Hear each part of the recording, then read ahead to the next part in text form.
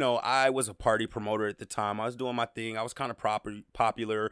I think I even had a little modeling company of girls who, wore the shirts or whatever, whatever. But I brought my frat brother to one of these parties and we're in VIP.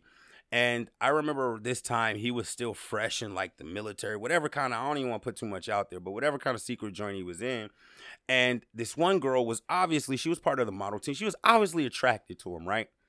And he at this time didn't drink or smoke or do anything like that. Everybody else did. It was kind of a party environment.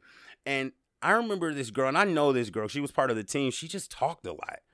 And she sat there and just rambled for like 20, 25. It was me, two of my frat brothers, and like three or four girls. And she just rambled for like 25 or 30 minutes, man. And I'll never forget.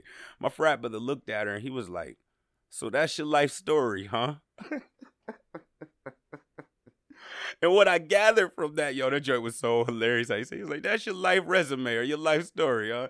And the thing that I gathered from that was really, it was funny, but it was actually true is if you do enough listening, and let me elaborate, this listening needs to be done earlier on, right? So, especially in a leadership situation, you do have to eventually speak. Sometimes you have to be firm, but if you do enough listening early on and observing and not reacting early on,